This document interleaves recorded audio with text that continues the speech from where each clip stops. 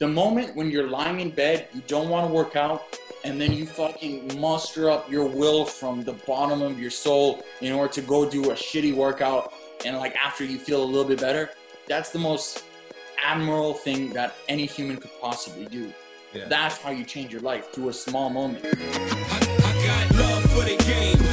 Bring it back to the golden age where the fresh beats knocked in. Whatever happened to real hip hop? Love for the game.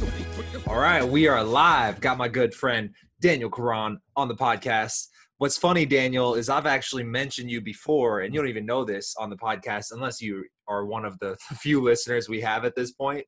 But basically, I was telling my friend about, I have a buddy down in Florida. He's got this clothing line. It's called Pink Gorilla, and CeeLo Green was wearing his merch.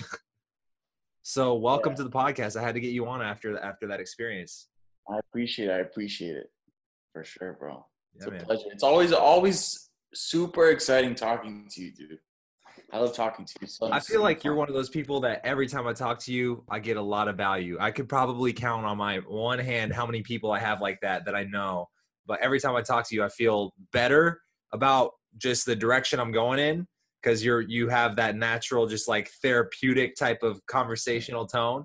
But you're also just like crushing it. You're killing it out there in Florida. And bro, likewise for you. And not to make this like a complimentary thing, but like back and forth, like tennis. But even if you call me and you're like, dude, because you're so good at that, getting outside opinions on things that you're dealing with. You know what I mean? To make like the best decision. Like I could get stuck in the opposite. I'll be like, I'll just trust myself, whatever. And you were like, let me ask this person, because this person would have a good perspective for this problem. Like you're really good at that. And every time you tell me your problem, I get value out of it, because it's like dope problems to have. So you always inspire me as well. So props. Speaking of, bro, guess what? The newest entrepreneurial fire. It's the newest and most significant recently, because I'm flattered that it happened, because it means I'm moving up and up. But I was like, I never expected to have to deal with this, where literally a competitor that I'd never heard of, who recently just blew up on TikTok, completely ripped off one of my sales pages, like verbatim, picture for picture. And I was like, yo, so that's been like the newest thing. I actually went through a legal route to potentially have his site removed. So we'll see how that happens. But yeah, we, for one of my websites, we had someone do the copy, and they took it from a competitor also. Really? So it was not a good look, and it's my fault, at the end of the day. And they did a DMCA request, and it was like super annoying.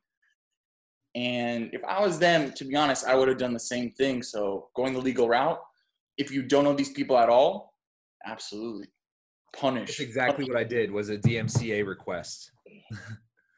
Yeah. And it could get there. The main thing is like, no one wants to go to court. Yeah. Right. It's extremely annoying and expensive, and rarely is there a winner. You know what I mean? Because people are broke. People are not going to want to pay. You're going to have to pay. Are in the same state as you? You have to hire legal counsel in their state. Are they in the same country? What's their LLC? Like, they're not even going to be punished if they have LLC and the correct documentation. So the whole thing is just a very annoying thing. But the main thing is like, look, change the sales page. Yeah. And we changed it, and it's all good now. And hopefully those nobodies do it as well. Yeah. I won't give it too much attention, but yeah, I did ask him to change it before I filed the DMCA request, and he completely denied ripping it off, but it was verbatim. So yeah, then punish. Lay down the hammer of Thor, bro. So dude, like, tell me what's up with you. When's the last time we spoke? I feel like we haven't spoke for a while. It was probably, well, other than you telling me about the new thing you've got going on. You want to talk about that? Yeah. So we started this thing called Powerful Subliminals, and it's like subliminal audio. So before I mention it to you, have you ever heard of it before? The subliminal messaging? Yeah. I've heard of the concept. I've never heard of people doing it in the route that you have, which is pretty intriguing, if I must say so myself. And I didn't innovate this. You know what I mean? I originally saw these YouTube videos, let's say 4 years ago, and I thought they were the biggest scam. You know what I mean? Like let's say the law of attraction crowd, right? The people that, and the people that don't use it for what it is, and they're just like, if I'm sitting on the couch, eating KFC 7 times a day, watching porn, masturbating 4 times a day, but I'm thinking good thoughts, or I think that I am, everything's going to be fine. Woo! If I watch this video, cheat code, you know what I mean? Like I'm still extremely against all of that behavior. And I thought that these subliminal audio was the same thing. I thought it was just these people, they're just, jacking themselves off, thinking that they're doing good work, but they're not accomplishing anything. Then 3 years later, one of my closest friends, right? my best friend, we were talking one day on a walk, and he's like, I thought of this idea. You know how important having a vision is, from one of our other friends, right? Yeah. You hear me good? Yeah. So I was like, how can I get this vision deeper inside of me to where it becomes how they described it? And that's a whole nother conversation. But I was like, okay, let me record this vision. I wrote it, it was clear, and every week I would get new ideas and I would update it and re-record it. And for a series of 5 weeks, I was updating this vision, getting clear on it, and it was extremely motivating. It was an amazing thing. I highly recommend anyone do this. Then I would put, the brain has different brain waves. So there's different frequencies that the brain, if you're in sleep, you're in delta, theta. Then there's alpha brainwaves when you're kind of calm and peaceful and focused. And there's beta, which is mostly anxiety, but there's a really nice way to go to beta in order to get active focus as well. So all of these brainwaves have their purpose, and we all have them. This is not up for debate or whatever. So I was like, let me put a theta track that you could find on YouTube and put it underneath my vision that I recorded on my microphone, screaming it into it. So it's basically you took your phone and you started talking about the things you want to achieve, what your vision. Yeah, I had it all written down on a Word document. You know what I mean? Everything, all my goals in detail, whatever, just going all out on this document. 15 pages, it took 25 minutes to read it. Super, a whole process. Yeah. The cool thing is that most of it's coming true, so maybe that helps. But that's another conversation also. But then I put this theta track, which is the deep sleep, so that your conscious mind goes a little bit into sleep mode. Yeah. And then I would listen to this track, and kind of the idea would be to install my vision into my mind deeper and deeper, because we know that the subconscious rules 95% of your behavior, right? And I just pause right there to really comprehend that 95% of what you do is your subconscious mind ruling you, which is insane. And if you think just let's say one step further, that means anything I want to accomplish, I must get my subconscious behind it. I must have the seed planted in my subconscious before anything changes in my reality, because your conscious mind is not that strong, and it takes a lot of energy to use your conscious mind all day long. People underestimate how challenging it is to really think. People think that they think, but to think, it takes a lot of focus, especially right now when there's so much cheap dopamine everywhere. It's getting harder and harder. In 10 years, the ability to read a book will be gone. You know what I mean? It'll be so hard to read a book now. And you hear so many people now being like, hey, I can't read a book. You're crazy. But what they're really saying is that their dopamine's all fucked up and they can't focus on one thing. The act of reading a book that they know is super valuable, could change their life just from a one page. You're getting especially if it's a great book, you're getting maybe millions and billions of dollars worth of value if you're coming at it with the right mindset. And you can't get yourself to do it because it's not pleasurable enough hormonally with your dopamine, right? So what was I saying before that? So the theta track with your affirmations. It's Yeah, 25 so pages. I was doing the theta track and it was good and everything. And I was telling my friend what I was doing because we're always sharing, like, yo, I'm doing this new thing. Here's this new book, etc. And he's like, so like subliminals? And I was just like, what are you talking about? I guess the vision track is subliminal underneath the, you know what I mean? Like I was just using like what you think subliminals are. Like, yeah, like I guess the vision, yeah, I guess it's a subliminal thing, right? That's what I'm doing. But he's like, no, subliminal audio. And I was just like, what's your problem? What are you saying? And it was like this back and forth. Then a week later, I was like, yeah, did you do this vision thing? He's like, so are you talking about subliminal audio? And I'm like, what the fuck are you talking about? Then he showed me these YouTube videos that he was listening to. And these were the same ones that I thought was like the biggest scam. I was like, what? You're listening to these?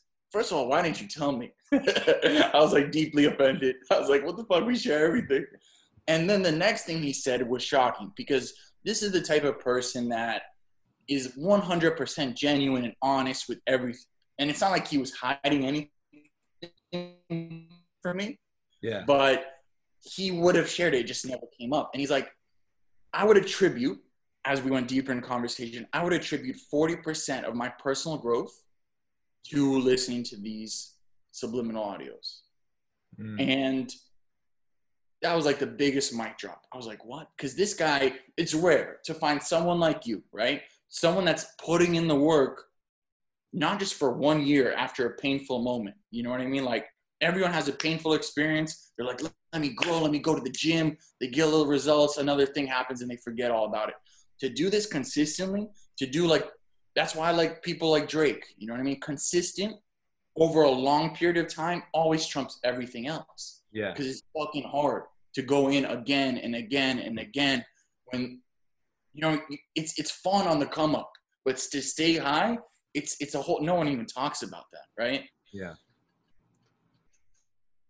And this guy is legit. Like he's putting in the work 1,000,000,000%. And he was saying to me that he would attribute 40% of his growth to subliminal audio. So after he told me that, I started going 1,000% in. I started listening to some tracks. I started getting some really good results. And then just like with everything that we do, I like clothes. I create a fashion company. I like this. I want to create a company with it. I want to do the things that I love and I want to share it and I want to give value to the things that I love. And so I ended up creating this company, doing a lot of research. I have a partner who's been an audio engineer for, I think, just over 10 years now. And it just kind of worked. I would write the scripts. He would do this. But now I'll explain what subliminal audio is, right? Yeah, because the mind-blowing thing about what, like the one track that you sent me that I listened to, it was it sounded like rain, right? It was like a relaxing, soothing sound. And you were like, bro, you don't even realize, but it's screaming positive affirmations at you. And I was like, I don't hear any of it at all. Yeah. But like, let's say if I brought you to our office and I showed you the screen, there'd be like, let's say 40 different layers on this track. If I were to mute 3 layers, you would hear it perfectly at the same volume that you're hearing my voice, right? But it's muted because the goal is to bypass the conscious mind. That's what subliminal means. Sub, below, lineal, line. So below the line of the conscious mind to reach the subconscious. Because the subconscious is the root of 95% of the behavior, right? Right. So we want to reach the subconscious. That's why hypnosis works. And that's why everyone has had amazing stories with hypnosis. Because hypnosis, what does it do? It puts you in this hypnotic state that your conscious mind's not getting in the way. Have you ever been hypnotized yourself? Never by like someone, but I've listened to like hypnosis tracks, and we have a hypnosis tracks, studied it a lot, not a lot, but enough to make one at least. It's pretty cool For the stuff. subliminal aspect. Yeah, exactly. Got it. So these tracks, and like you said, you're getting, so what is, I'm rushing through this, right? So let me slow down. So it's these tracks that it's not a new concept, right? Music, right? Music is brainwashing, and we're always getting brainwashed throughout our entire lives, and we're not even aware of it, right? Like through music, you listen to a music, it has a hypnotic melody that gets stuck in your mind for weeks, that you're just like, la, la, la, I need her in my life. Oh, you want to hear something crazy? Right before we got on the podcast, you might know this guy. He was, because I met him through the Jason Capital events that you and I used to go to, and he was telling me on the phone yesterday. He was like, "Hey man, I dropped everything to do this music." I was like, "Yo, you do music?" And I think he had told me he liked rapping before, but I mean, the guy had something. He has like he does. I don't want to get this wrong, but it's something to do with like helping people finance their homes. So he makes money that way, makes good money. And he told me yesterday over the phone that he spent 9 to 10K in the last month paying for studio fees to go to the studio and record a whole album himself. And I looked him up on Spotify because he told me he had a few songs on Spotify already. And one of them I listened to, it's Hallelujah, and it sounds so anthemic, like kind of like who's that guy who's saying thrift shop? Yeah, more.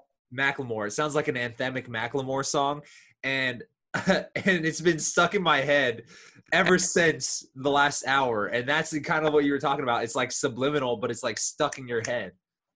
Even when you were talking, it was like going in my head. Hallelujah. Dude, and it's fucking tough to stop it.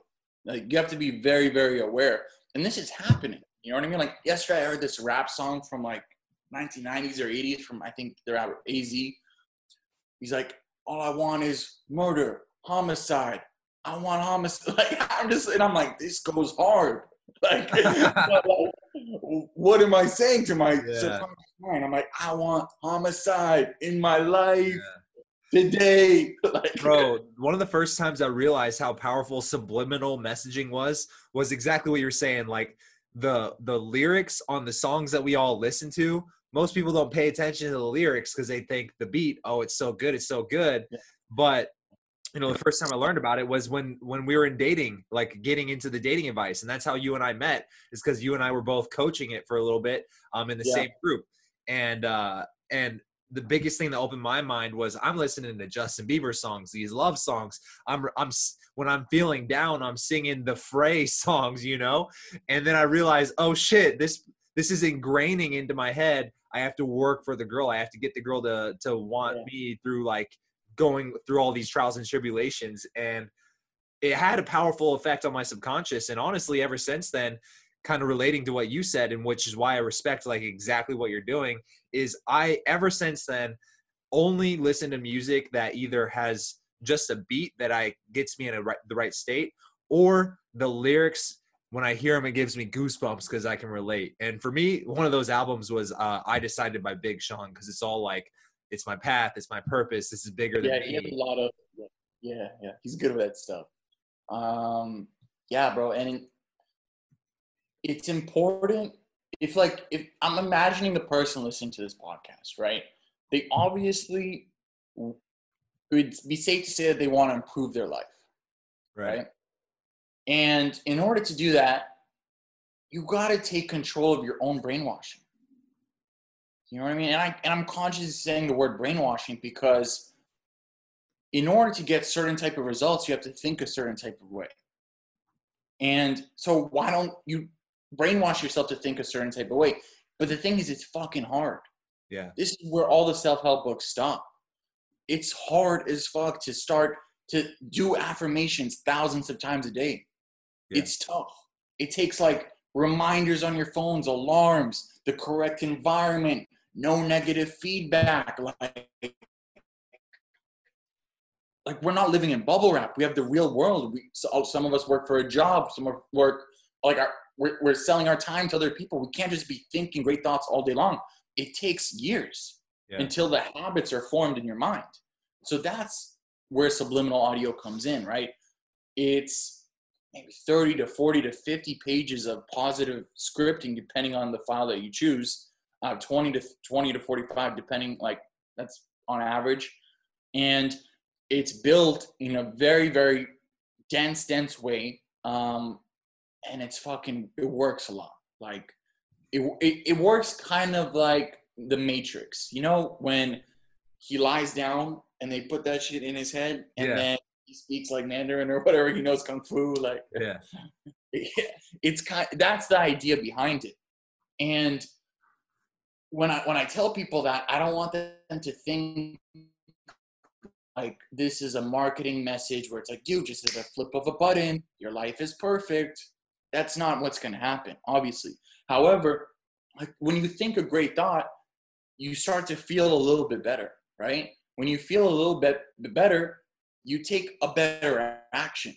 And that's how your life changes. You know what I mean? You take a better action today, which will lead to a better action tomorrow. You know what I mean? And then slowly, there was this one example that in my writing I've always referenced because it really stuck with me. Just imagine if there's two buckets, like a bucket here, a bucket here. One of them is muddy water, like really muddy water. One of them is clean water, and then you have a sink in front of you. And then I have a big ass spoon. So I'm taking, let's say, a tablespoon of the muddy water, putting it into the sink, then a tablespoon of the clean water inside the muddy water. Did anything change? I mean, it's one tablespoon, but to that water, to everyone looking at it, it's just as dirty. You hear me? Yeah, I can hear you. Let me plug in this thing. But like, it changed. And this is just to zoom in on this one point a little bit more. The biggest change, this is another misconception in self-help that I've seen time and time again. The biggest changes come from the smallest actions. That's the reality of life. That's when people understand that, like the moment when you're lying in bed, you don't want to work out, and then you fucking muster up your will from the bottom of your soul in order to go do a shitty workout, and like after you feel a little bit better, that's the most admirable thing that any human could possibly do. Yeah. That's how you change your life, through a small moment. It's small moments. Even the moment when you reach a big goal is one small moment. You know what I mean? It's like the biggest changes come from these small moments. And that's kind of the idea behind subliminals. It's flooding you with positive brainwashing. You're going to be feeling better. You're going to be inspired to take a bigger action. And then if you're also consciously going towards your goal, you're not just sitting on your couch, you're engaging in the world in a positive manner, great things happen. And time again, like we get emails every day from people being like, yo, I was planning on returning this. And what the fuck? Like this shit is really working. You know what I mean? So it's really... So basically the way it works is you play this background sound that seems somewhat relaxing and you don't even realize it, but it's pumping positive affirmations into your head. And you're just sitting there and just in a good state and you don't even necessarily know why, but it's because of this subliminal audio. Yeah, bro. Like one of my friends started playing Zeus, which is one of our ones for men. And he goes into the work the next day. His boss is extremely nice to him. You know what I mean? To the point where like, stop. It's annoying. Yeah. You're annoying by being so nice. Out of this world gracious. This is recently, like 2 weeks ago. And then he made, as a bartender, $1,700. In one night? Which I don't know if anyone's aware, but that's a shit ton for a bartender in one night. That's one night? One night. Holy shit.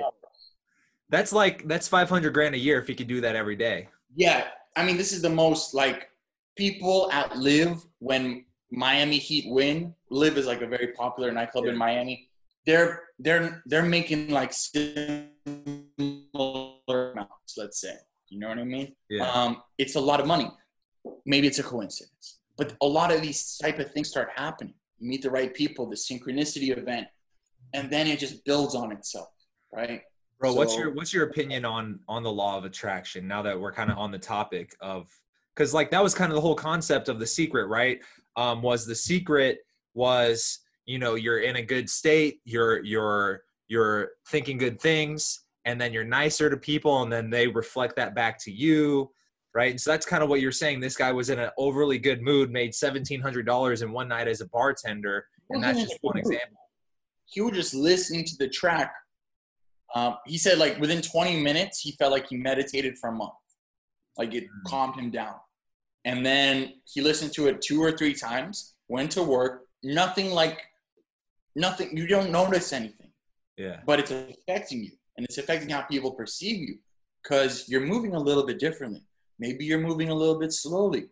Maybe you're not jerking your head like an idiot. You know what I mean? Like you're more in control of your bodily movements. Maybe you laugh in a more genuine manner.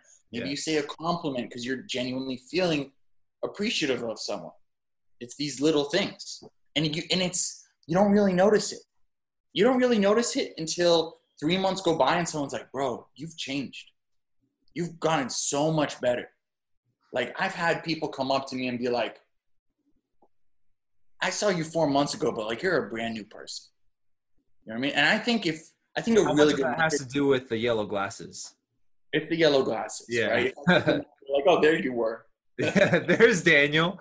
Have you ever considered making a subliminal audio that says, buy Pink Gorilla merch? Buy Pink Gorilla merch. Yeah, I'm playing it right now.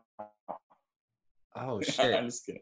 No wonder it popped out to me so much. Like, That's start like getting what Jake Paul used to do back in the day. He would have songs and he would drop them on YouTube to millions of people, and the only lyric would be, buy that merch, buy that merch, buy that merch. Oh, genius move. You know what I mean? Like, it's the move. But no, we don't do that yet. Yeah. But like, dude, like if I did some research and I found articles, let's say I found this one article from 1976, and it was a grocery store that had subliminals saying like, I'm honest, I don't steal in order to prevent theft. You know what I mean? Like, and that was from 1976. Like, who knows who's using this type of information? Yeah. Well, we know that marketers are using it every day. You create a jingle, it gets stuck in people's head, and they sing it in their own head. I want cash now. 87765 or whatever the song is. And the thing is, like, this stuff is super fascinating because when someone buys, you get you got two tracks, right? Or one? You sent me one, and it sounded like rainfall. And I'll be honest, man, it worked better for me when I used headphones. Like, I have over-the-ear headphones. But then I played it out loud on my laptop for a guy who was sitting in here with me. And I was like, what do you think of this sound? And I think just out of my laptop, it wasn't sounding the way it did to the headphones because he was like, I don't know, it kind of sounds like white noise. I was like, hey, or put the headphones on. And then he's like, oh, it's rainfall. And I was like, and you don't know that there's a lot of positive affirmations going into your head right now. Yeah, and also rainfall is white noise. It is like one is a masked track. Like the one you're listening to is a masked track. That means the scripting is masked with a white noise. We just chose rainfall. We're going to, in the future, have like jungle noises, river, so you could just choose whatever is more relaxing to you. But it's for you to just listen to something, and then like I'll listen to that when I'm writing. And it's just like, because you want to listen to music, but if I listen to music, if I'm doing creative work, I can't do it. Yeah. For me. Especially if it has words in it, and I'm like, yeah, there's no way. It's not going to happen. If I'm doing menial tasks, then I'll listen to music or whatever. The other track that we have, and I'll send it to you because I thought I did, is a kind of ultrasonic and subsonic frequencies. And so the ears, you ever heard of a dog whistle? Yeah, of course. And like no one could hear it, but the dogs can. Yeah. You know what I mean? How's that happen? It's because the frequencies are not audible to the ears. Yeah. But it's extremely loud to the dog. Extremely loud. Like someone's yelling like, no. And that's what the ultrasonic is. You can play it right next to you. You don't hear a thing, right? And you're like, is this even working? But it's playing so fucking loud. Like we write in the instructions manual, like, do not listen to this over 50%. Because like it could damage your ears, it's so loud. Wow. Right? Like that. And if you play it next to any type of app that has frequencies, so if I played it next to an app, it would show like this, like we're talking and it's going like this. Uh-huh. and then it would show like a big jump when it's on, and you can't even hear it, but it's in the range that it's still entering the brain. So like I'm playing those all the time while I sleep. I put it on and I forget about it, and it's fucking dope. Interesting. So I think I asked you this. Did you? I don't know. I'm not sure if you answered it. What's your opinion on the whole law of attraction movement, and how does that play into this?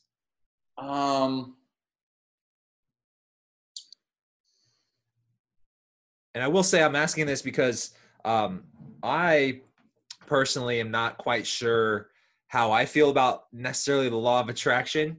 And I was actually talking to my friend Clark about this, who's been on the podcast before, and his channel on YouTube recently started getting a lot of traction, right? So he has 300,000 subscribers, but his views were kind of falling, and then he started going down or making more law of attraction content, and instantly his views started skyrocketing back up.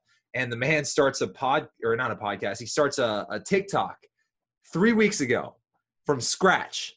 And because he niched into the law of attraction, which is something that he's obviously well versed in, instantly 50K followers on TikTok. Nice. Well, it's definitely a starving audience. Yeah.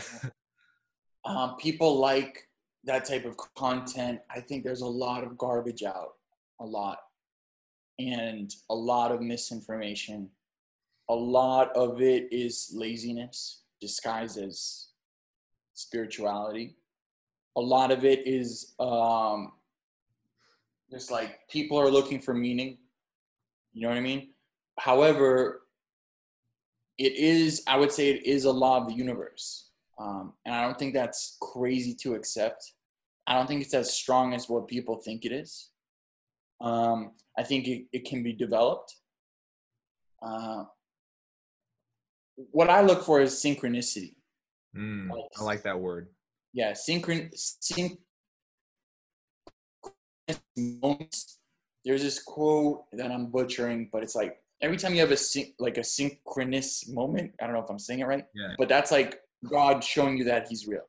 I believe that. You know what I mean? Because there's moments where it's when you're aware of it and you start noticing it. It's like there's no way that this could happen. Yeah. There's no way that mathematically this is impossible. Mathematically, there's no way that this should be happening right now, and it is. Yeah. You know what I mean? Do you have a specific example of maybe the last synchronous moment in your life where you're like, this is a crazy synchronicity that can't be a coincidence? A lot of it is timing. You know what I mean? As soon as I was ready to do advertising for Powerful Subliminals, right? So we're putting out ads right now. The person came into the life like this, right? And just to connect, every time that you pursue something and you fight resistance, you fight a fear that you might have, you put yourself out there in this, everything comes for you. Everything, either something really bad happens, that means you're about to get something good, or the perfect person comes into your life for that moment, or the greatest opportunity comes into your life. That's what people say is the law of attraction. That just means they're in forward momentum. You know what I mean? Anyone that's experiencing those moments is successful, in my opinion. They're successful because success is, it's not static. It's active. You know what I mean? You could be successful materialistic. It's a little bit different, but in the inner world, let's say, it's not static, it's active.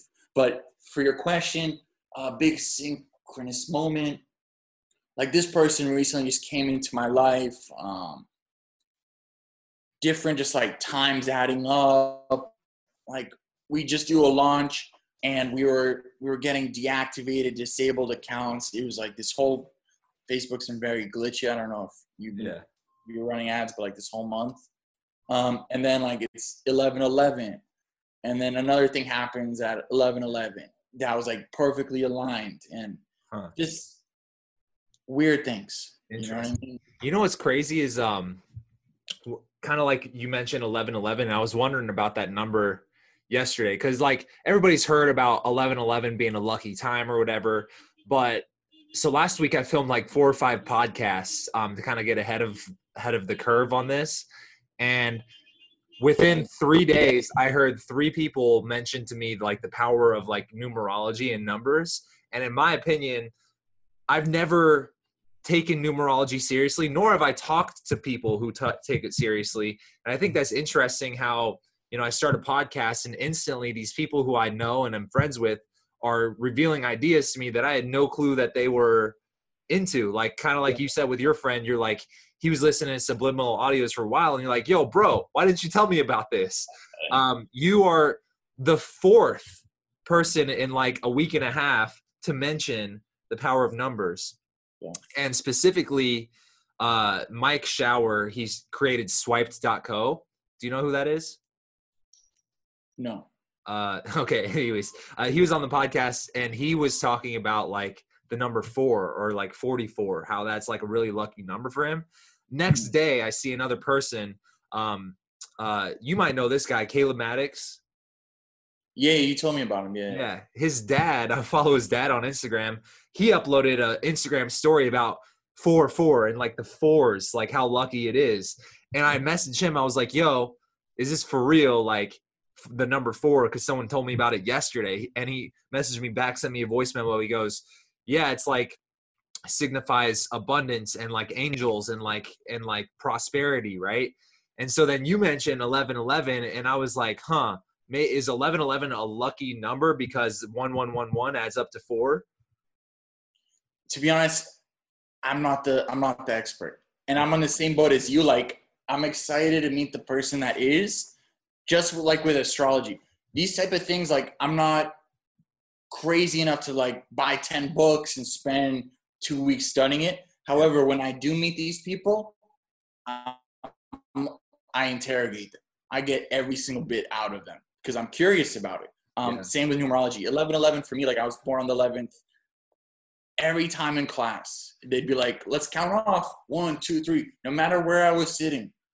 If I was sitting all the way in the corner, they'd be like 1, 2, then let's go over there. Like, and I'd be number 11. You know what I mean? Without trying, without anything. And these are just like good signs to yourself. I think everyone has an experience like that where it's some type of pattern that they might have recognized of when this happens, something's good's about to happen. And if you haven't, you're just not paying attention or you just forgot. Because like everyone it's there. You know what I mean? You just got to look for it. And that's where that's where law of attraction comes from. Like 44 does not mean much to me, right? However, if I'm number 11, I feel good about it. Yeah. Like, and that's good. That's just, we attach the meaning to these things. Yeah. Right? Like 18 is a very powerful number for me. 11, 18, 36, you know what I mean? Like, but we attach the meaning to these things. And it's such a power to attach meaning to things. Like ever since quarantine, I've been doing burpees, right? Okay. For multiple reasons. First of all, whenever I bring up burpees to someone, people want to throw up. They're like, I'm not going to do that shit. Fuck you for even bringing it up. Because burpees are hard, man. Yeah, everyone has a terrible distaste of burpees. So when I do my burpees, I'm like, I have an edge in my mind. You know what I mean? No one knows that there's a war going on. But in my mind, I'm like, everyone didn't want to do this, and I did this. And I did a lot of this. Fuck everyone. And I feel good about it, right? And I'll do, let's say, 300 burpees. And I'll give this workout a name. Like the 300 burpees of doom. Like I completed the 300 burpees of doom. Like I attached this meaning to it. Yeah. And it's like, in my mind, it's like I completed the craziest thing. Yeah. But in reality, it's nothing. I just made it into something because I attached this meaning to it. So it could be numbers for someone. It could be law of attraction, synchronous moments. I'm having so much hard time with that word. But it could be whatever you want. But like attaching meaning and like labeling things in your life is a very powerful thing to do, I think. Yeah. So with the whole subliminal thing, are you also still working on Pink Gorilla as well? Yeah. So Pink Gorilla Fashion is the clothing brand, and we're making tropical clothes for warmer climates. That's like sexy, cool, really nice. Like this is one of our hats. And is that the one that CeeLo Green was wearing? Yeah, he was wearing this, but in the aqua foam color, the seafoam green, or CeeLo Green. Oh, got it. Yeah, and like a bunch of other people have wearing it. It's doing really well, but with this COVID thing, like our hats are here in Miami with us, but our shirts and sweaters, let's say, they're all in LA right now, and LA is fucked. At least when it comes to like, it's taking what should be received by someone in a week is taking 30 to 40 days. Yeah. Which is disastrous. You know what I mean? So like we've taken this time to take a little bit of a step back. Especially if you're shipping like a dog or a child, like you can't do that in 30 to 40 days. Are we shipping like a 900-year-old piano? It feels that way. Yeah. And it's because, let's say, after every shirt that they make, they have to disinfect the entire machine. Also, LA created this thing that they can only make half of their capacity. So they're getting more orders because of what's happening. They can only do half, and they have to spend more time making each piece. So the whole thing is just a disaster, right? So because of this, we have so much prepared, like so much, and it's ready to go. And then within the next, as this slows down, like we'll either move from LA, we'll build a factory ourselves, we'll learn to knit, we'll do whatever it takes to make it happen. But right now it's been rough. Yeah. It's interesting. So with you, like ever since I've known you, like the subliminal thing is like one of your newer ventures, but you've always had Pink Gorilla. How is that your creation, or is that something that you guys came up with? What is there a history behind it? Is there a meaning behind it? Yeah. So it's me and my best friend, Christian Ramos. Yeah. He's been my boy for a long time now. And if you were to ask me 3 years ago if I would ever have a clothing company, I would give you a 100% certainty filled no. Like absolutely not. Yeah. Insane. And then we both had, again, like these, I'm not going to say the word, but like we had a similar experience, right? Okay. I was on Lincoln Road. You're familiar with it? No. Is that in Miami? Yeah, it's in South Beach. It's like a famous road in the middle of South Beach, the heart of South Beach. It's like a long road of shopping. Okay, that's where we went and grabbed lunch when we were in Miami, right? Probably. It's popular. You know what I mean? Now it's not like the best place, but whatever. But like it's a very known place. Yeah. I was at Lincoln Road, I think, with my sister. She was in the Apple store. I was outside just looking around, and I see like this person walk from the left-hand side, and he's wearing, I think it was Calvin Klein. Okay. Like Calvin Klein pants, Calvin Klein this, Nautica hat. The other guy was wearing like another brand written all over here. Like everyone was branded. I'm looking around, I'm like, this is pathetic. I mean, everyone is representing these brands. These brands don't give a fuck about any of these people. They don't stand for anything. They're all wearing these. They're walking billboards. Yeah. For what? Not status even. The clothes don't look good. You know what I mean? Like they're just wearing these gigantic like FUBU, Calvin Klein, like all these Nautica, all these brands. So blatant, and I was just like, this doesn't make sense. It was around 3 or 4 years ago, and ever since then I stopped wearing brands. Like I would still wear brands. Like I like certain brands. Like I like, let's say, Scotch and Soda, great brand.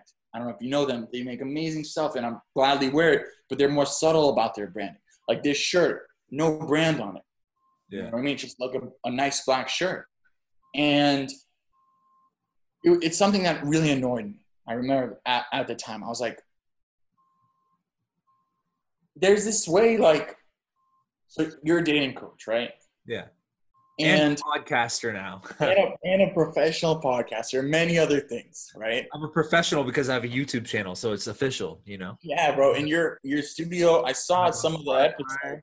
and Apple. The studio looks phenomenal, bro. Thank you. Amazing job. I would love to get you here so we can actually podcast in person, but you know, We'll do episode shit 2 going on.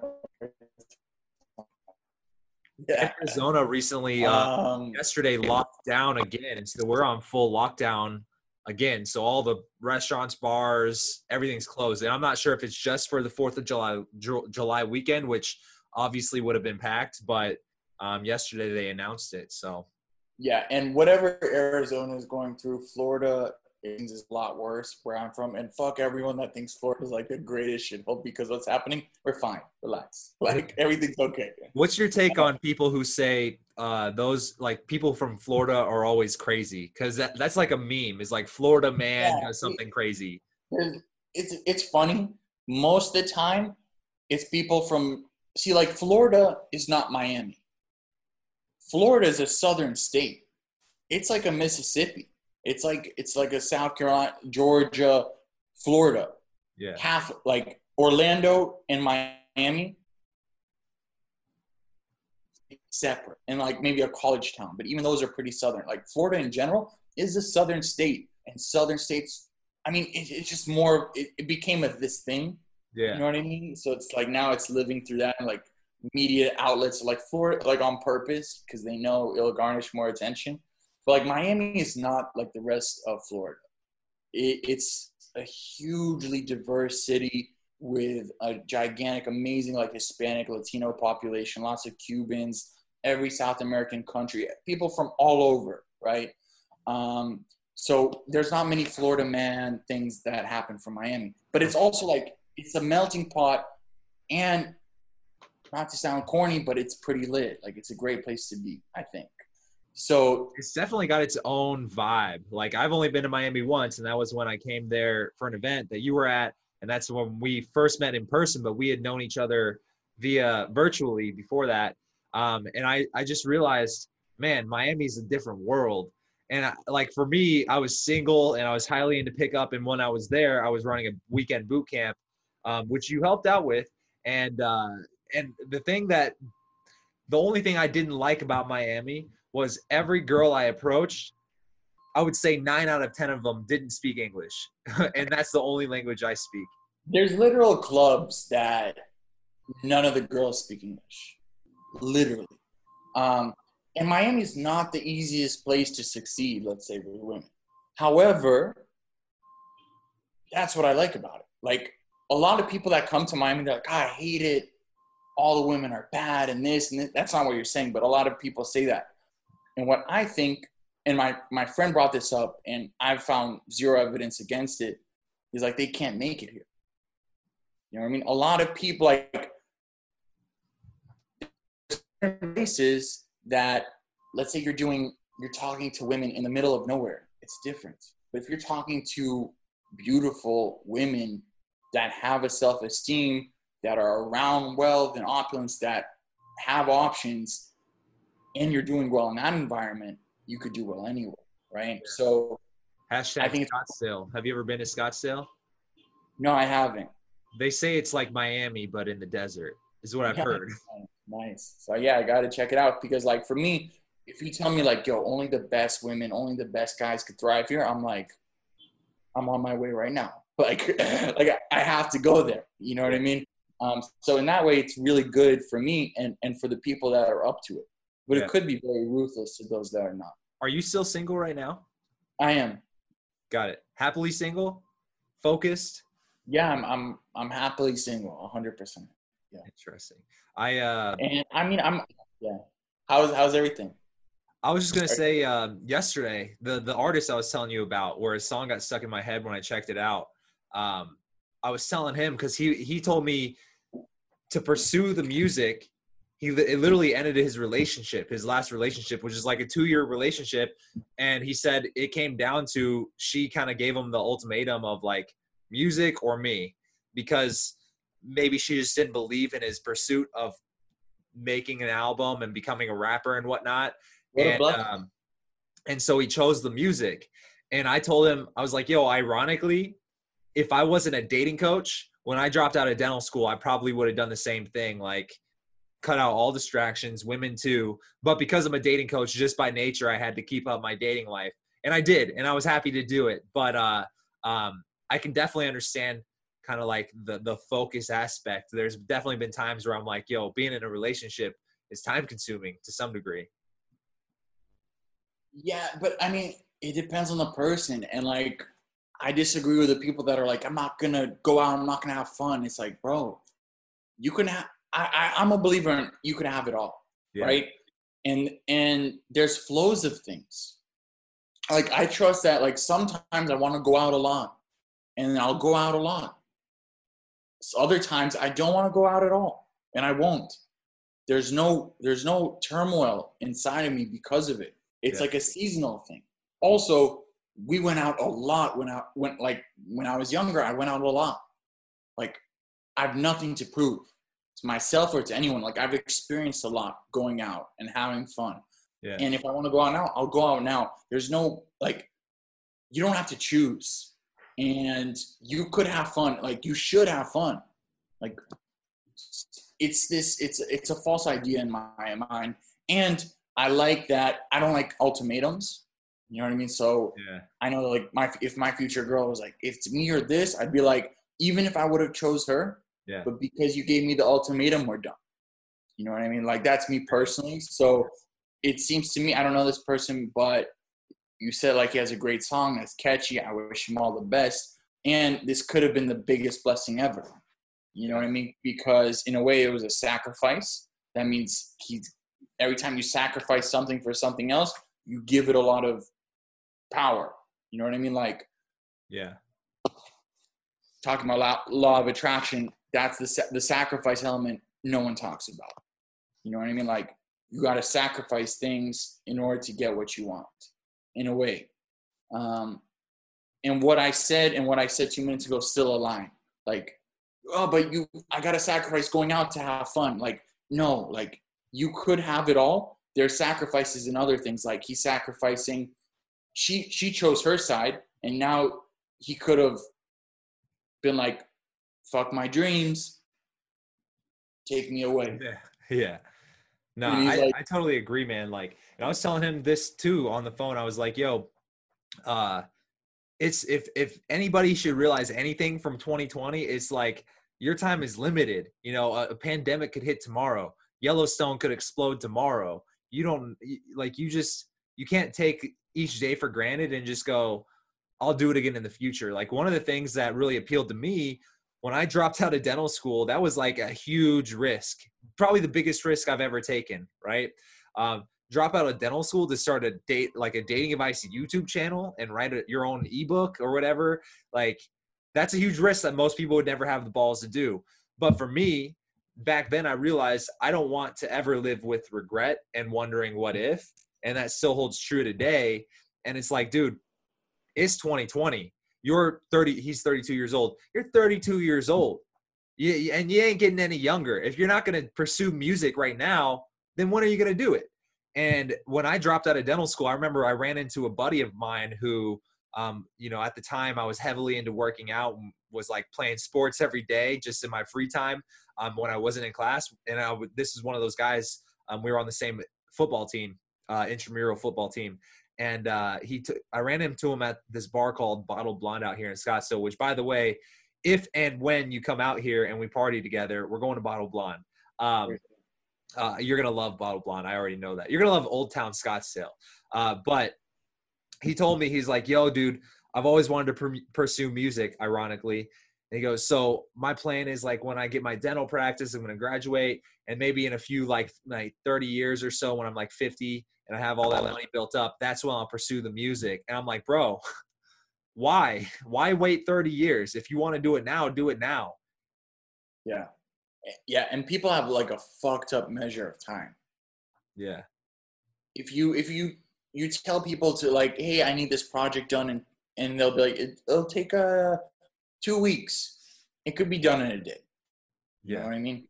Every time someone says, like, no, I got to get my business off before I could start my writing. It's like, no, you don't. Like, Yeah. every time you say no to it, you're voting for something else. Yeah. You know, I mean, the book by Atomic Habits, I love the way he says it, because creating habits, there's habits of thoughts, habit of feelings, habit of actions. And every time to create a habit, you're voting for that thing, right? Every time you work out when you don't want to, you're voting for a better body, right? Every time you work on your music, you're voting for your life. Like if there was an election, whoever you vote more for will win. You know what I mean? There's no electoral college in this case.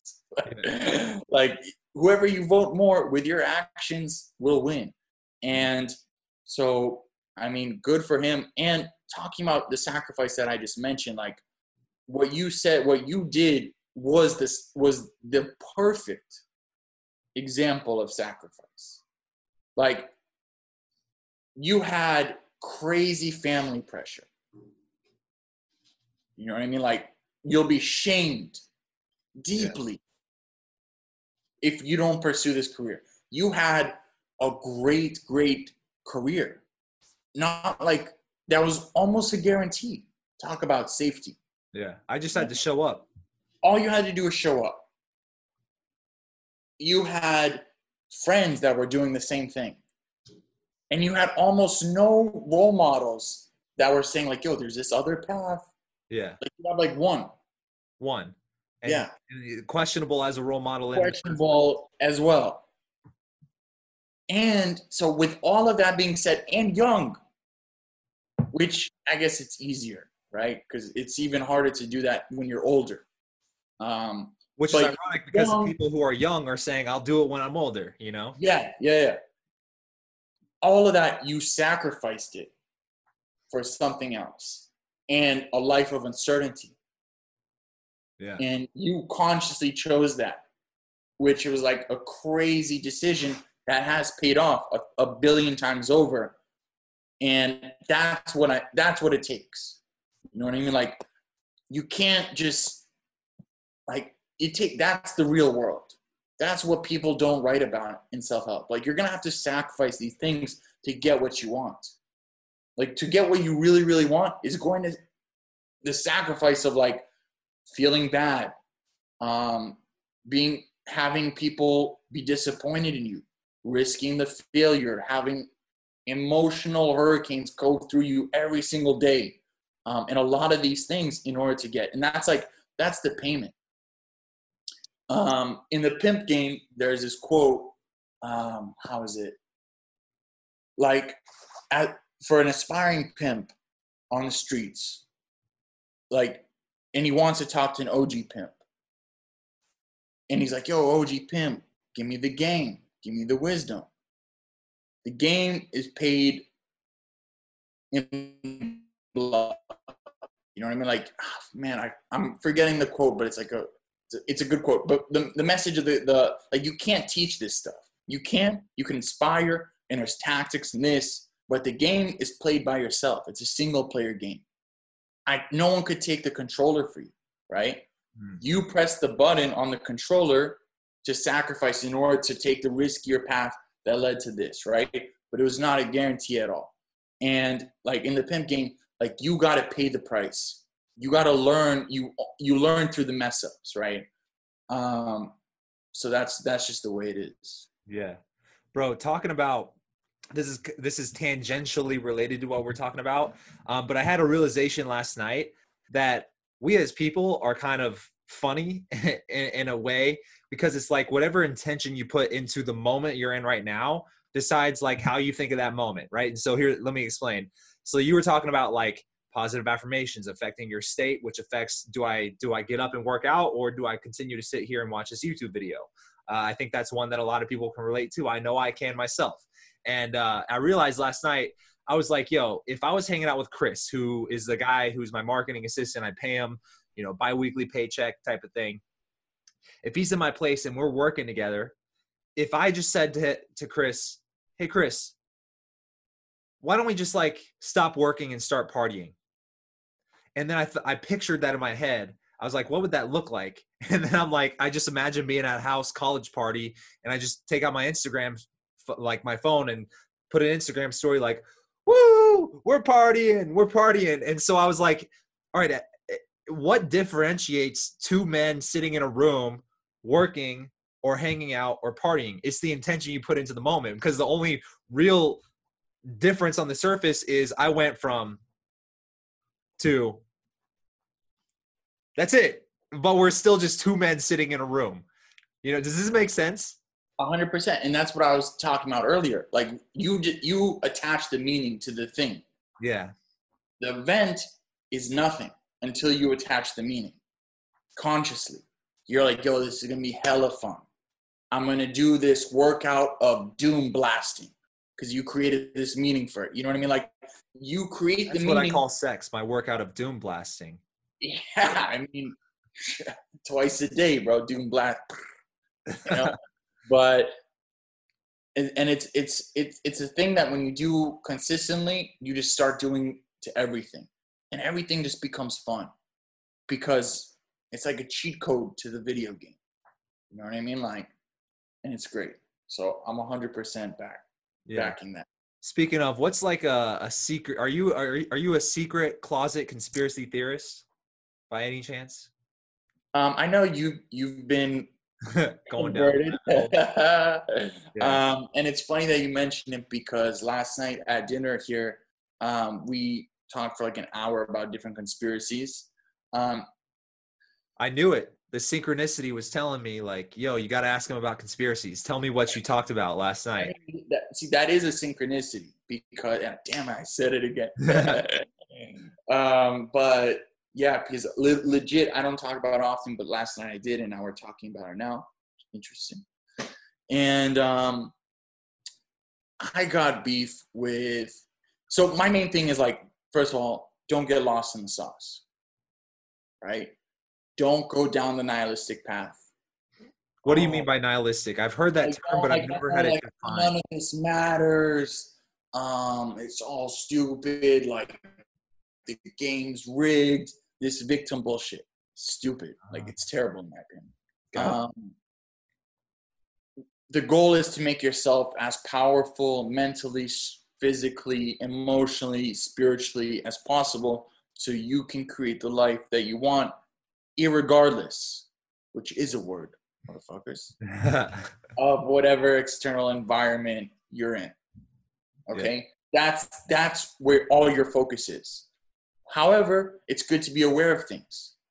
Okay. You know what I mean? Like, let's say someone reads 48 Laws of Power, which I haven't read in a long time, but it's good to read that book because you're aware of what could be used against you. You know what I mean? Yeah. Same with conspiracies. I'm really against all of the satanic, the people that like 666, like the Illuminati stuff. Like all of this stuff, yeah. I really don't like it. I really, really don't like it. You don't like it or you don't believe it? No, it's a thing, and I don't like it at all. Yeah. You don't like that it's a conspiracy, or you don't like that it is happening? It's happening. Okay, so you believe it's happening? No, 100% it's happening. Okay. Yeah. What do you mean? Like, tell me what you mean is happening. So there's a hotel in Miami. Okay, so there's a hotel in Miami, okay. 5-star hotel. The hotel is the epitome of luxury. Okay. Like the most luxurious hotel ever. Maybe in Dubai there's something else, but this place has like an old dinosaur that's gold plated, the skeleton of it in their backyard. They have the most beautiful paintings, and this whole place was created by someone. He bought this whole area in prime Miami Beach, spent billions of dollars. No one knows how he got his money, right? And every single ounce of that place is filled with symbolism of Illuminati. They even have a painting that says Illuminati. Every single on it? Yeah, like every single thing about that place is some symbol for like devil worship and all these type of things. Yeah. it's horrific. I mean, I still go there because the place is amazing. Yeah. But like I'm super aware of it, and it's terrible. I That reminds me of the Denver airport. Have you ever heard about that? Yeah, I heard about it. Yeah. Well, you lived in Colorado for a little bit, right? Yeah, I mean, I lived in Boulder for like 3 months, but I didn't know much about conspiracies back Yeah. then. I haven't looked too much in the Denver airport itself, but theoretically, it's like underground, it's way bigger. And the like you said with that hotel, the entire airport where you can go through it is filled with just symbolism of Nazis, Illuminati, devil worship, which is really random and weird. And hypothetically, they say that there's an underground tunnel that goes from Area 51 in Nevada all the way to the Denver airport, just continuous, and it's that big underground. Bro, what's crazy about what's happening is that all of these concepts, even like the worst of it, like the child molestation and stuff, which is just like the expression of evil. It's so terrible. Yeah. It's so terrible that the thought of it makes me want to like search these people and just like take care of it. You know, like it's so bad on so many levels. Yeah. And it's crazy that it's in the consciousness now. That's crazy because like part of the agenda, let's say, they're very in your face about it. It's a very comedic approach. It's very trickstery. It's not because they could easily not be known. But like all of these places are, every time they do something, it's like every time you see the rapper going like, haha, 666, ha ha ha. It's very in your face. Wait, is this a symbol for the devil? Yeah. What about this? You could call it rock also. Okay. Because my podcast album art or whatever that they put on Apple and Spotify, I'm doing this. That's what it like that's pretty bad. Because what they do is like tongue out, making fun of you, and devil horns. Okay, I should change that ASAP is what you're saying. Change it. But like no one's confusing you for it. But like someone that's in the public eye that is super suspected of doing these things, that has evidence of it, doing these things, it's like it's not okay. Yeah. It should be punished. So you all also don't like the Longhorns, the Texas Longhorns. That's their I'm okay with it, right? But like it doesn't affect me in terms of that. It's just very suspicious. A lot of things. Yeah. A lot of things. What's your opinion on the whole Chris D'Elia situation? What about it? About it? What about it? I mean, do you think so do you know much about it first off? Chris D'Elia? Okay. So the stuff that I've seen about Chris D'Elia, and this is why I wanted to get your opinion, is because it seems like he's getting canceled for texting girls that he may or may not have known were under the age of 18. Where I'm coming from is, okay, but did he break the law? Which is, did he have sex with any of these girls while they were underage? Cancel culture doesn't care about the law, first of all, right? Like, second of all, my first opinion is I don't like how any of his friends handled it. Yeah. Hopefully they handled it better in private. Did they all handle it? I feel like they handled it in different ways, but I haven't looked into it that far. So can you elaborate a little bit? Like, I'm really curious and passionate about human nature. Me too. Like yeah. I love people. I love understanding people. And for me, loyalty is one of my top values. And a lot of these things with cancel culture, you're guilty before you're proven innocent. You know, which is guilty the exact wrong thing with it. That's why it's fucked.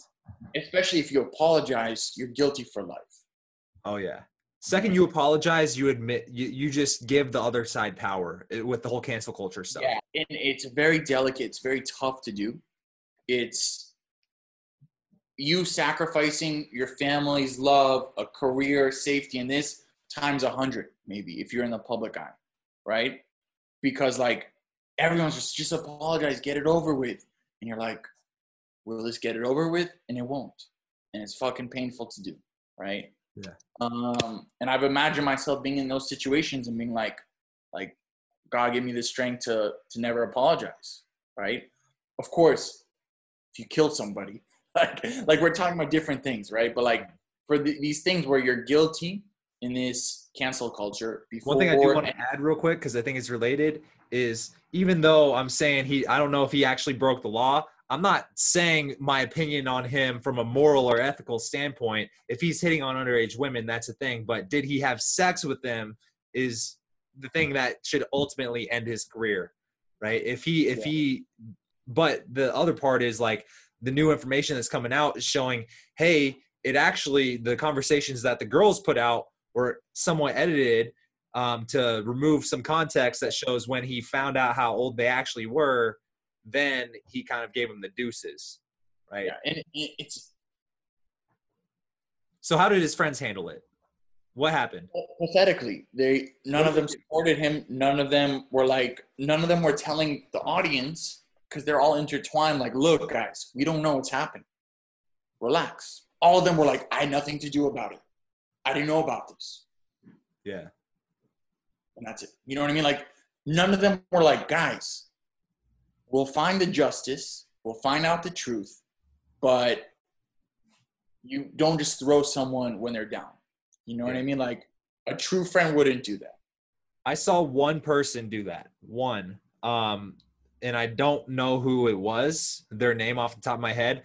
I believe it was not someone who was necessarily close to Chris D'Elia, but it was a comic who worked at the Comedy Store as well.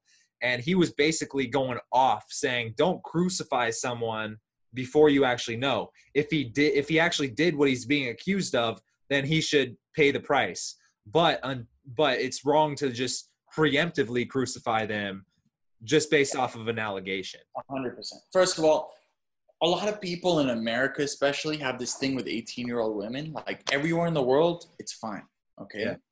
Yeah. 18-year-old is, like, 16-year-old is fine. In all, like, I'm not saying it's fine, but I'm saying, like, in most of the world. In other cultures. Like, we're the minority. Yeah. We think of an I don't know, the most people that are complaining have not met an 18-year-old woman, especially now. Most 18-year-old women are not this young, like, oh my God, I'm so. They don't look 18 anymore. Bro, 18-year-old women. Especially in Miami, bro. Dude, like, at 16, they're not 16 how it was 30 years ago. Yeah. Even 10 years ago, bro, when we were in high school, I remember girls looked like little girls. 6-7 years ago, I remember I was in line at Subway, and there was this little girl behind me. No, there was this girl that was, like, attractive. You know what I mean? Like, fully figured, obviously gone through puberty, dressed really nicely. I was like, wow, this girl is really cute. I was like 19, 20 or something. And then her friend came out of the bathroom who looked like she was 12. You know what I mean? And they started talking, and I realized this girl was super young. And I was just like, what the fuck? It was such a shocking moment. Because I was like, what the hell? I would have never known until she said one word, and then it was obvious. And it was just like, oh, it's just a kid, right? And that was a while ago. Right now, it's like 18 is not what it was, first of all. And 18 around the world, they're getting married. They're having kids. Like, it's not a crazy thing. Yeah. It is kind of weird if you're 36. You could see that. You know what I mean? Like, but that's like a moral judgment on him. But like, I could see why people would be like, look, I don't support that. You know what I mean? Get someone around 21 at least. Relax. You know what I mean? And if the grooming is true, like if he's like, look, you're 17, but let's fall in love. But at 18, the moment you take your first breath, we're out. Like the moment, like you turn 18, like let's go on a date. Like that's kind of weird. You know what I mean? Like if you're only attracted to girls that are 18, that's weird. But a lot of these cases, it's like I think a lot of women. I think there's a lot of lying going on. Yeah. And the whole thing is very sad. The sad part about the lying aspect, or even just removing context from the conversation to make it seem like he's wrong when in reality you lied about your age, and then as soon as he found out, he stopped talking to you. If that's the case, like regardless of if you agree he should be talking to an 18-year-old girl or a 19-year-old girl or not, technically when she's 18, it's legally okay. And kind of what opened my eyes to that is, like, I was telling a buddy about this also, is like, before I got into picking up chicks, I always just was under the assumption, like, hey, if you're in your 20s, why are you talking to a girl who's not in her 20s? But then when I got into pickup, and we see you and I, especially you and I, we're around dudes who are late 20s, early 30s. We're approaching women in malls or on the sidewalk. Sometimes you're approaching a girl who's 19, but if you're heavily into pickup and self-improvement, a lot of these guys, hey, 19's fair game, you know? Bro, like, I have 19-year-old, 20-year-old girlfriends, and if I didn't tell you their age, you would have never known. Like, they are fully matured, strong, beautiful, smart women that, like, they're 19, right? So maybe they haven't had the real life experience, but, like, they're not this little kid playing with Barbies. Not by a mile and a half. Like at all. So it's a case by case thing. A lot of these 19, it'd be weird if every girl that I talk to was like super young looking. You know what I mean? Yeah. That'd be so weird. Yeah. But like, these are like normal girls, healthy looking, that like don't look like they're 16. You know what I mean? Like, if they all look like they're 13 but they're 18, it's weird. Yeah. Especially, you know what I mean? Like, that's a whole different thing. But if they're all normal looking, they all like, they're just girls that happen to be 18, you would have never really known. That's his decision. Yeah. I mean, my only gripe with this is like I personally, and I'm sure you had similar experience, and I'm curious to know if you had a similar experience, but having gone out, especially in Scottsdale, which is somewhat similar to Miami, going out 3-4 times a week to the nightclubs, you meet girls, and oftentimes if you're in conversation with a girl, at some point, especially if you approach her at a bar or nightclub, she's going to try to ask you how old you are. And what I learned is, like, it doesn't matter how old you are, because you're either too young or too old. It's never like, oh, okay, I like that age, you know, because she's trying to create tension.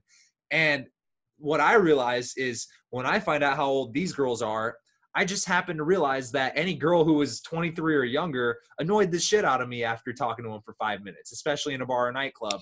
And so even for my own personal preferences, it's like, bro, how can you, like, I don't understand the preference of an 18 or 19-year-old girl just from a maturity and life experience standpoint, you know? I could understand it through biology. You know what I mean? Like, the girl is as fertile as possible at around 20, 21, 22, 23. Yeah. And it's a great age. Like, biologically, 100,000 years ago. I mean, that was the age, because you didn't know how long she was going to live, or you. So, like, it depends. It depends. You know what I mean? But, like,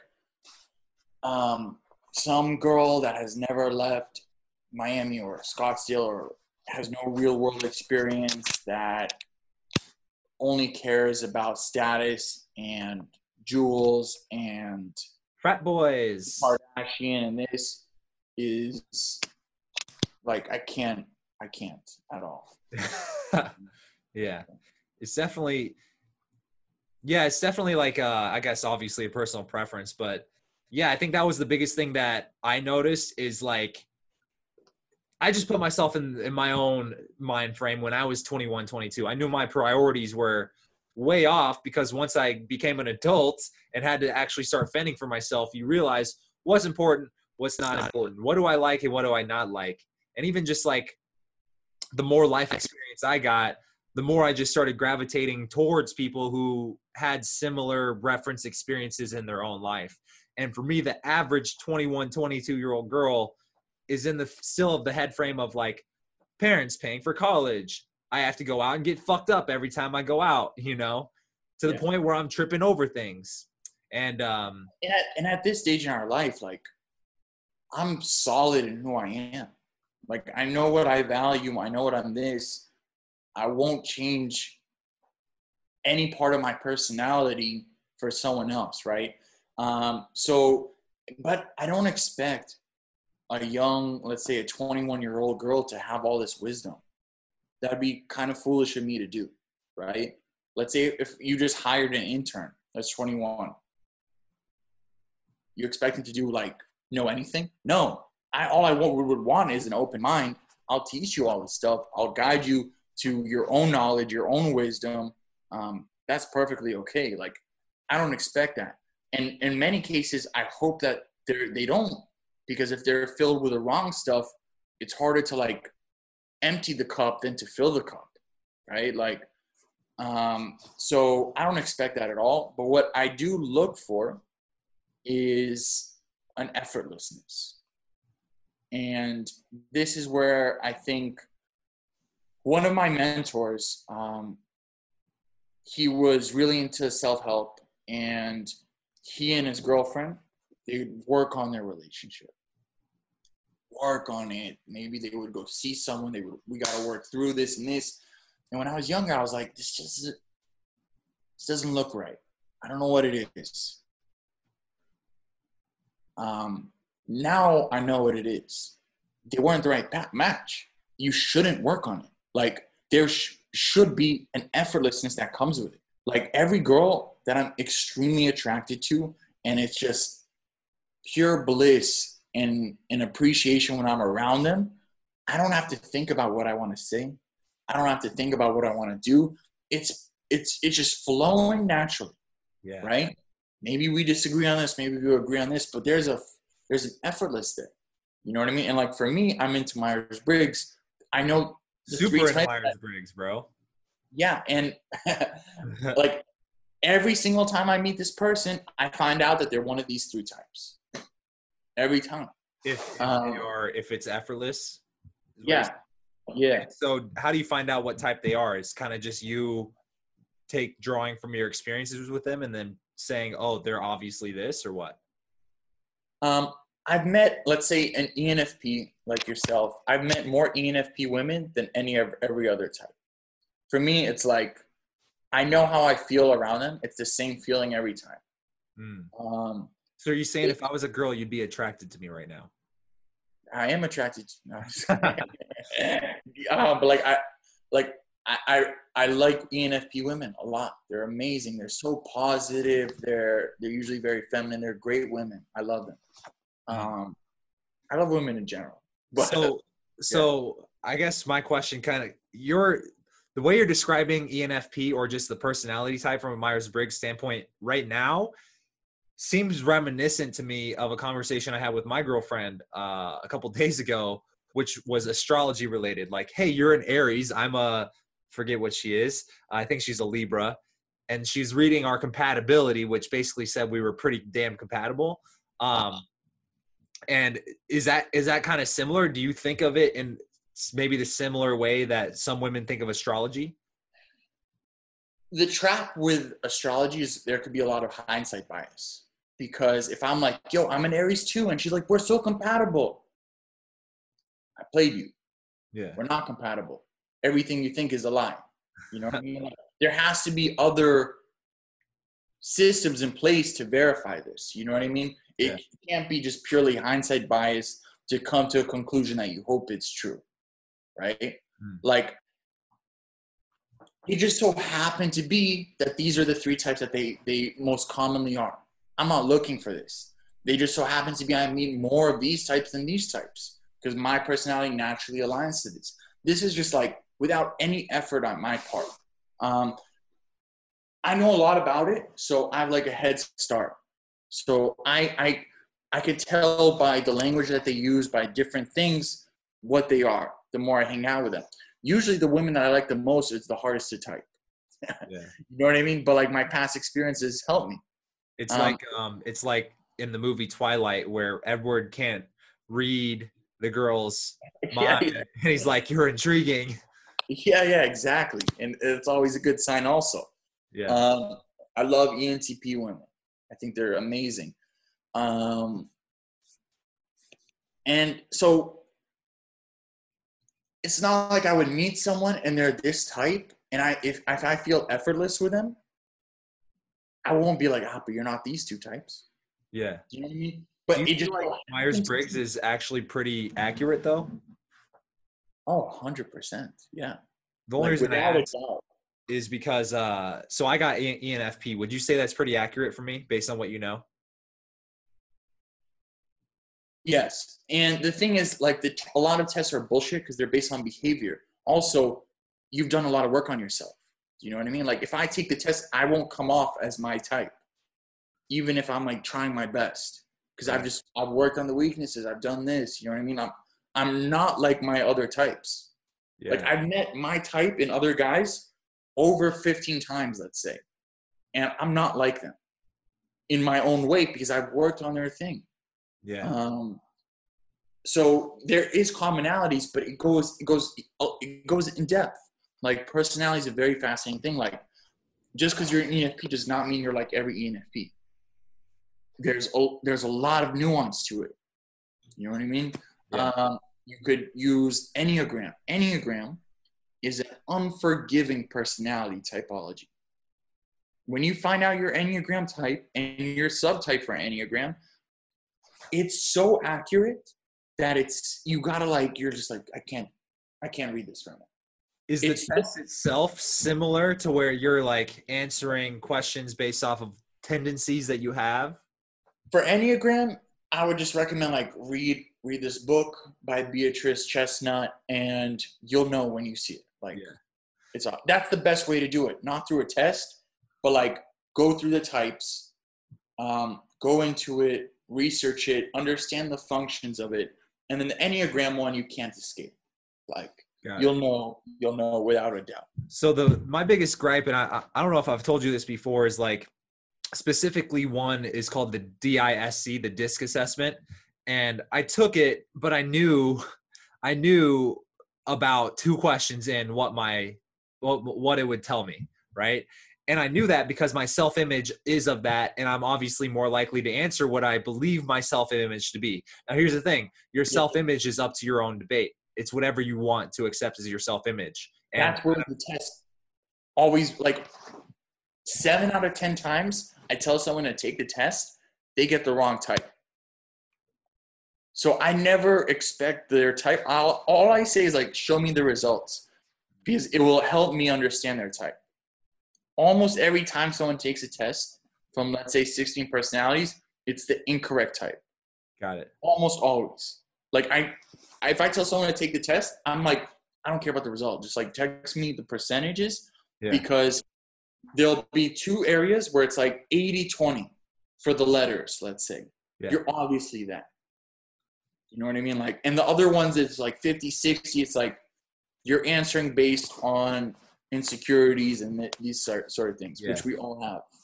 So one experience that really made me question the Myers-Briggs was, and then so I don't know how I feel specifically with 16 personalities, is because I got you were kind of telling me, hey, I should find out what my Myers-Briggs is. So I took this test. I got ENFP. And then last year I hired a guy to work for me doing phone closing. And this guy, super introverted, if I had to just type him myself, super introverted Asian guy, thick accent, and just like not organized in his head. His computer had 90 tabs open at once, and he never closes the tab because he wants to be able to go back to the website. I'm like, bro, you can just bookmark the URL. You don't have to keep 100 million tabs open at once. So that just goes to show, not organized at all, super introverted, super Asian, right? Like, was he always on time or late? Always late. Okay, so anyways. I know he's an IP right off the bat. Well, here's the crazy thing. I told him, hey, I'm an ENFP. And he goes, and I asked him, have you ever taken Myers-Briggs? He goes, yep, I got it. I'm an ENFP too. The campaigner. I'm the campaigner. And I was like, you and me are nothing alike, bro. But then what's crazy is I meet other ENFPs who have taken it, and they say, yeah, I'm an ENFP. I go, okay, that makes sense because you and I are very similar. So for him, that's what made me question, like, is it accurate? And I think the answer is he just answered it wrong. Yeah. But with me, crazy thing is I took the same test 2 years later where I completely forgot the entire test. Same exact result. So maybe there is something to that. Yeah, for me, it's helped my life an astronomical amount. And for me, it's extremely real. Like there's not like no one could convince me otherwise because of the experiences that I've had. And I've gone in depth on it. Like I've learned so much about my type because it's hard to know yourself. Like people think that it's easy to know yourself and everyone thinks that they know themselves. Most people don't know themselves at all. Like why is it important to know your type though? Like it's important to know your type. It's for anyone interested in actually knowing themselves, it's better to assume that you don't know a thing about you and use that as a starting point and then go from there. Because that's why all the test results are wrong. Because we're answering based on the self-image that we think of ourselves. But in like reality, like the biggest introvert will be like, yeah, I'm like the life of the party. Yeah. Everyone's like, you're not, dude. Like at all. And they're like, what do you mean? Like, because they're in their own head. Like the people on American Idol who thought they were amazing. And then Simon's like, yo, stop, never sing again. Yeah. Who knows how much of that is movie, but like, it's the same idea. Yeah. But there's a lot of value in it. You just gotta, especially with Enneagram, bro, you would love Enneagram stuff because with Myers-Briggs, here's how it was described to me. With Myers-Briggs, you can like bullshit yourself. You can read all the good things about you, you know what I mean? Like feel good. You could get the same value out of it as a horoscope, which was my beef with it at the start. I was like, this is as valuable as like me reading a horoscope, which at the time I didn't give any value. It feels like it, the way it's telling you about yourself. Yeah, but that's like the surface layer, and that's where everyone stops. And the wealth is always the more you dig, right? When you understand the functions, when you understand that the first and the last letters always have the same fears. You know what I mean? Like every IP puts themselves above the tribe. Like a lot of what's happening right now is INFPs revolting and putting up like you see this on a mass scale. You see public consciousness be like, this is the type that we want. And you apply it to a lot of things. So it's extremely valuable to understanding what's happening globally, personally, with others, building a team, relationship, everything. But you got to dig, you got to put in the work. Yeah. But it's easy not to put in the work with Myers-Briggs though. Yeah. Like it's tough to like go deep. So that's interesting. You mentioned INFPs revolting right now because INFP is technically one difference from mine. But there's a lot of differences though. Right. So I guess what is that? Like just because it's like one letter, it's like, oh, they're just the introverted me. But there's like, they have different values, different functions. Like it's not the same thing. Like, you know what I mean? Like it's.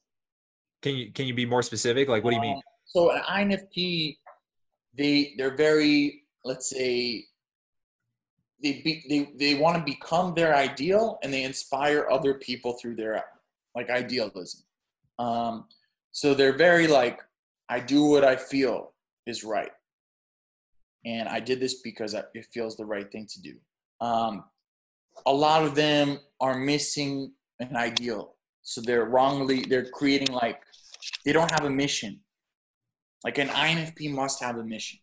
And a lot of them are associating the wrong missions. They're just looking for some type of meaning. And that's like a problem that I keep seeing with them.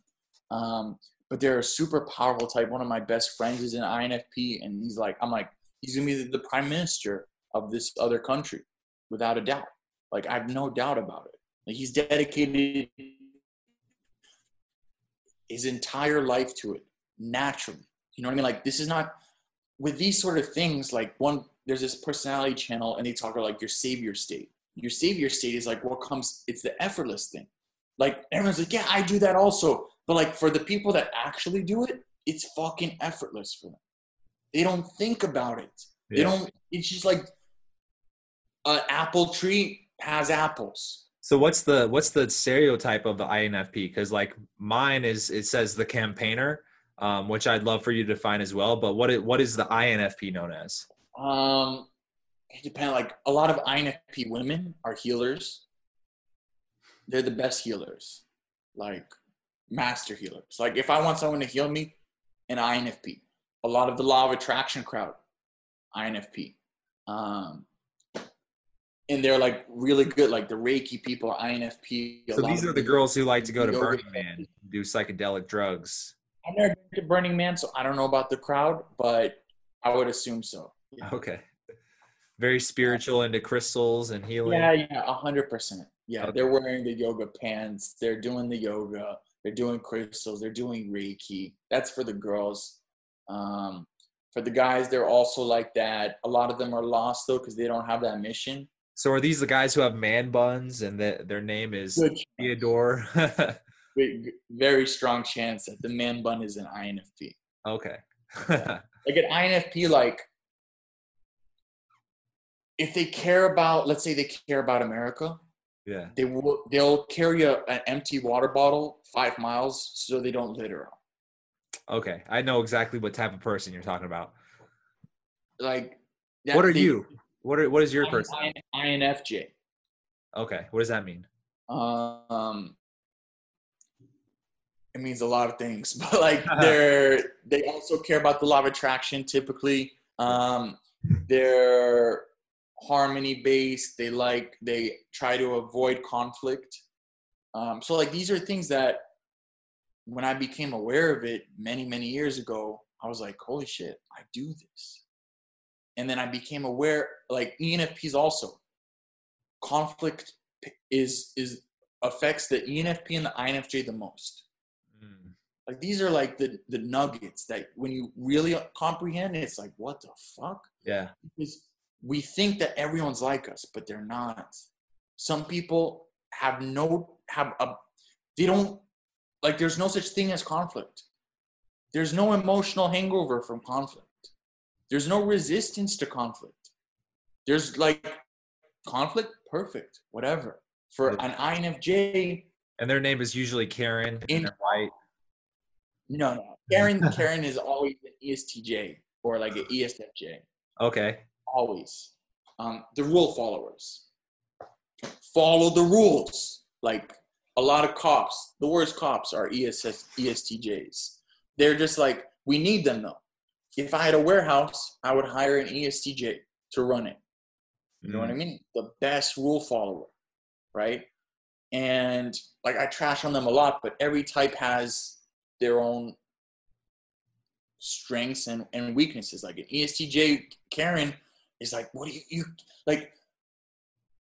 I've asked ESTJs, like, do you like rules? And this, I'll reenact this for you. They'll be like this. Rules? I love rules. I'm not even exaggerating that. Like I worked with this girl identical to that. I love rules because it gives them freedom. I'm like, I can't relate to that at all. Would you say Craig Ballantyne is one of those? I haven't looked into him much, right? He's self-proclaimed most disciplined man in the world, and when you talk to him, ENTJ. Okay, probably the same type as Trump. They like an ENTJ. They're masters at taking action. Jason, ENTJ. You think so? 100%. Like I was thinking about this the other day because you mentioned that when I was in Miami, you're like, oh, he's totally an ENTJ. That was the first time I realized how deep into Myers-Briggs you were. And I was like, what does that mean? Am I an INTJ or ENTJ or whatever? And I'll be honest, man, I was debating this the other night. I was talking with my internally, right? I was thinking, I don't know. I get the impression that someone like a Jason Capital might appear to be an ENTJ. I get the deep down feeling that he's secretly introverted, but he portrays himself as extroverted. Maybe. He's rare. He's actually, so an ENTJ, they can never work on themselves and be really successful. Like Donald Trump. What do you mean? Like their weakest function would be the INFP's greatest function, right? Just to, without going too in depth, right? Because I don't want to lose everybody. But they get rewarded by society by living in their dominant function, the thing that comes most effortless, which is like take action, discipline. It's easy for Jay to do that. Like he could talk about all he wants, but like to have a cause and to like give back, philanthropy and this, they're like, fuck all of that shit. Why am I gonna think when I could be taking action?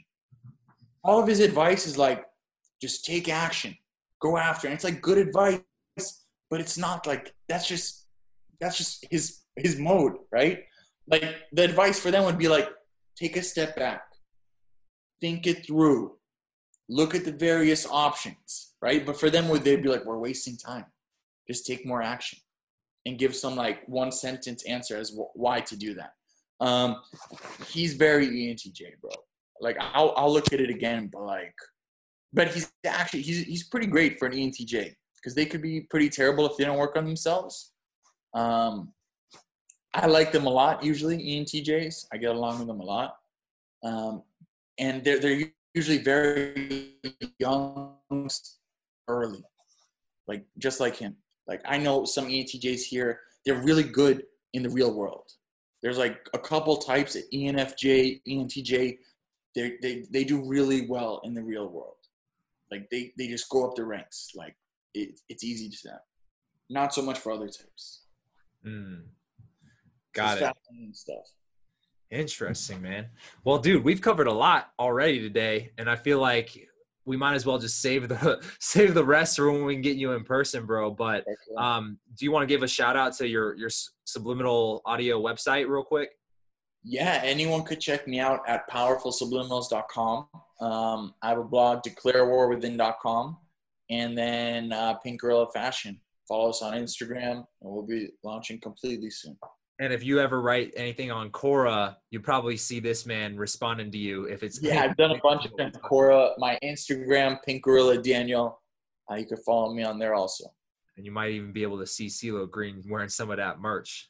Yeah, CeeLo Green if you like him. All right, guys. Peace out.